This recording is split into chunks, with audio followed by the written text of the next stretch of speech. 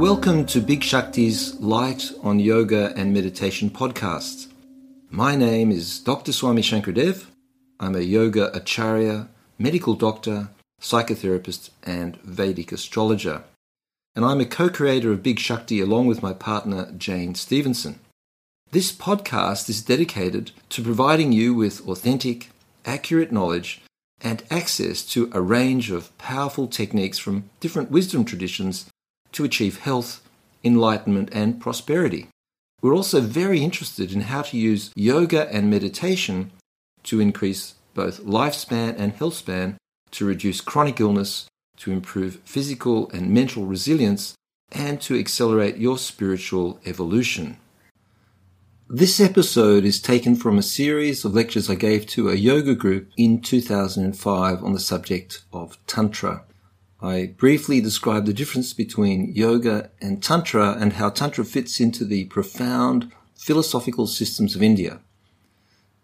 Out of the myriad systems that arose over the millennia, 6 systems which were called the Shad Darshana, Shad means 6 and Darshana means philosophies, 6 became famous. And these 6 systems are Gautama's Nyaya, Kanada's Vaisheshika, Kapila's Sankhya, Patanjali's Yoga Sutras, Jaimini's Purva Mimamsa, and Badarayana's Uttara Mimamsa, which is also called Vedanta.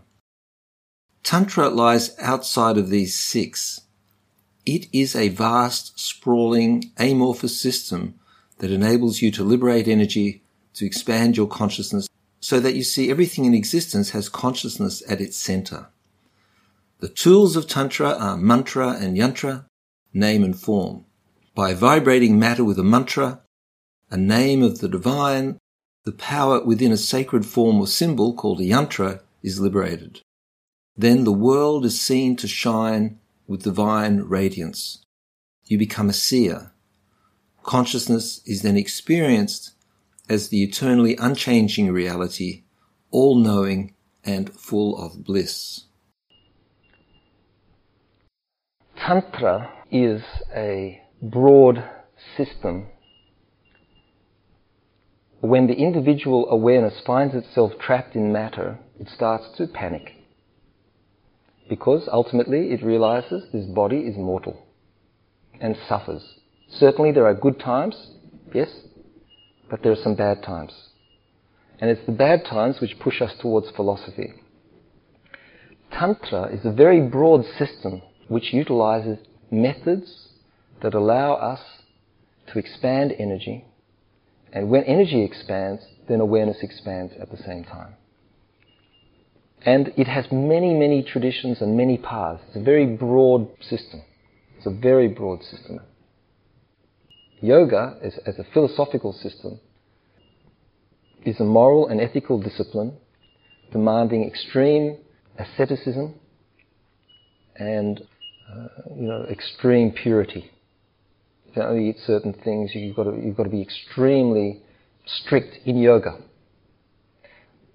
As a philosophy, as a classical system of philosophy, and this is Patanjali. In this day and age, no one is practicing yoga in this sense. Yoga means the development of consciousness. Tantra, the development of energy. Everybody, the majority of people, that is, are practicing some form of Tantra yoga. Methods that expand energy in order to create yoga connection. Not yoga as classical philosophy. So terminology here is the terminology is confusing. Because you have both philosophical systems and then you've got trade names. You've got, Raja Yoga, Transcendental Meditation, Hatha Yoga, Power Yoga, Hot Yoga. So different brand names of yoga, and then there are all these philosophical branches of yoga. It's an ocean of knowledge, an ocean of method, an ocean of philosophies, an ocean of ideas and practices and so on, all designed to bring about a union. Tantra, Yoga, Sankhya, Vedanta, Mimamsa, Nyaya, Vaisheshika, these form some of the great philosophical systems. These are branches of philosophy that are studied at the highest university level as any Western philosophy would be studied. And they form a path. Nyaya, logic. Vaisheshika, scientific observation. Sankhya, cosmology. Theories of how the universe forms. The macrocosm, how did that form? The microcosm. Theory. Yoga, praxis. The practical aspect of Sankhya. How do you, having known about these hierarchies of elements in nature, how do you connect your awareness into those elements to have that experience, to free yourself from being trapped in matter? So Sankhya is philosophy of all the elements that make up life. Then after you've got yoga, you use the awareness you've trained to make a relationship with higher forces. Mimamsa. Mimamsa is the system of connecting to the deeper Vijnanamaya kosha as a living experience. You know, we think of Vijnanamaya kosha in a very kind of thin way. It looks like a grey circle on a two-dimensional page, doesn't it? Sandwiched between a whole lot of other grey circles. And yet Vijnanamaya kosha is a hierarchy of interlocking mandalas, mantras, forces, powers, beyond our comprehension, beyond the five senses. And we have to connect. And then if we want to connect to the higher life, to see this little life as part of a continuum of existence, and to understand that as a living experience, and to participate in that as a living experience, then we need to start to practice mimamsa. So we use our yoga as a springboard into higher philosophy.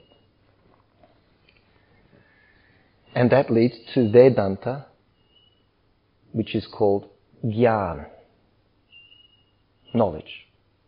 I know. I know God and God knows me. We are one. Vedanta, the end. Veda, Anta. Anta means the end, Veda, of the Vedas, of all the traditions, of all the studies. Vedas means all the knowledge in the world. And Anta, the end. Vedanta. Finished. I know it. Nothing else to learn. Nothing to do. End of human evolution. Begin a new phase. Concept of a rebirth into a higher level of awareness, a higher level of understanding. And Tantra is the system of this age. Vedanta is too hard. Mimamsa is very difficult. Raj Yoga is difficult. Very difficult. Extremely difficult. Raj Yoga, the practices are easy if you can do them. Sit down for 3 hours, don't move. That is asana. You know the definition of asana in Raj Yoga. Sit quietly, in an easy, comfortable posture, and think of the infinite. That's it. And then the pairs of opposites cease to have any power. That is, Patanjali's, he hasn't got a list of asana. Just sit down, stop moving. Patanjali's definition of pranayama, stop breathing. At the end of exhalation, when the breath is exhaled and stops automatically, that is pranayama according to Raj Yoga. So you sit down for 3 hours, you stop your breath, then you go into pratyahara, then you go into dharana, then you go into dhyana, then you go into samadhi through the different stages.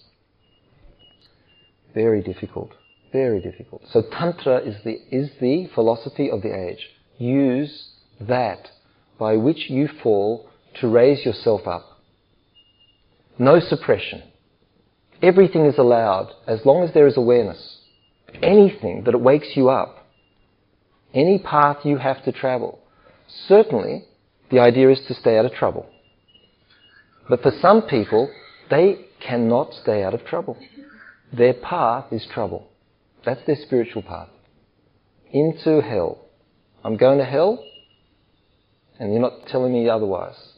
It's called, in yogic terms, heedlessness. They don't heed. No heeding. They've forgotten how to heed. We're going to hell. I'm doing it my way. I read all the books, yeah, I know, but I know my own way. Ego. Into hell. And out the other side, hopefully. Either they make it or they don't. You know? Drug addiction, can be one of the great enlightening parts. I've met many drug addicts, the lives torn into pieces, everyone's lives around them torn into pieces, who have emerged as shining saints at the end. And then they can support others who've been to hell. I haven't been to hell. I can't support them very well. I don't know that hell. I've had other hells, but not that one. So they can support other beings through that, having burnt in the fire of that. That's Tantra. If you come out the other side, if you can find a way through. The Tantra begins when you start to use what you are entrapped in, what is your cross to bear, as a spiritual path, not as an indulgence. We teach Tantra, but we don't teach sexual gymnastics. We teach awareness. We teach face who you are, be who you are, accept who you are. Do not be a hypocrite. Do not try to be what you're not. True Tantra is a system. It has philosophy, it has classical texts, it has a lot of structure, and at the same time it is a kind of a timeless process whereby people, primitive people, who killed the bear and then facing the darkness with a fire, little flint knife, got your bear cloak on for the winter, dancing around the fire, trying to invoke the magical forces of nature to protect them from marauding saber-toothed tigers, and so on. So that was a form of Tantra. And then it progressed into very sophisticated systems of thought and developed. And Sankhya and Tantra developed over thousands of years to the form they're in now. Sankhya had 3 stages. Tantra started off as these very primitive forms, evolved into other forms, then into these incredibly sophisticated systems of working with chakras, working with inner energetic patterns, working with the mind, releasing old subconscious suppressions, releasing that energy that's trapped in one thought going around and around and around and around. And releasing that thought, releasing that energy, freeing that energy for higher purpose. That was Tantra. And facing the mind, facing who we are. So the systems of Tantra we have today, the most effective, the most powerful, and Tantra is based in mantra. Mantra Shastra, mantra sadhana is the key to Tantra. If you would like to know more about what we do at Big Shakti, please go to www.bigshakti.com, where you can see all of our products and offerings. And you can sign up for our free newsletter, and when you do sign up, you're entitled to a 15% discount on your first purchase. And subscribers, of course, get generous discounts on all our products from time to time, especially when we release a new course. And we do have courses for everyone, from beginners on the path to yoga teachers and sincere aspirants and psychologists and therapists and health professionals. And many of our courses are downloadable and can be done in your own time. And we also run live online training every year. All of our courses provide you with the opportunity to experience and understand the powers and mysteries of your mind and spirit. Unwind, take a break from your daily activities, and learn how to use different forms of meditation to achieve inner tranquility, happiness, fulfillment, and spiritual awakening. You will learn the keys to a healthy lifestyle, a calm, clear mind, emotional resilience, and spiritual insight.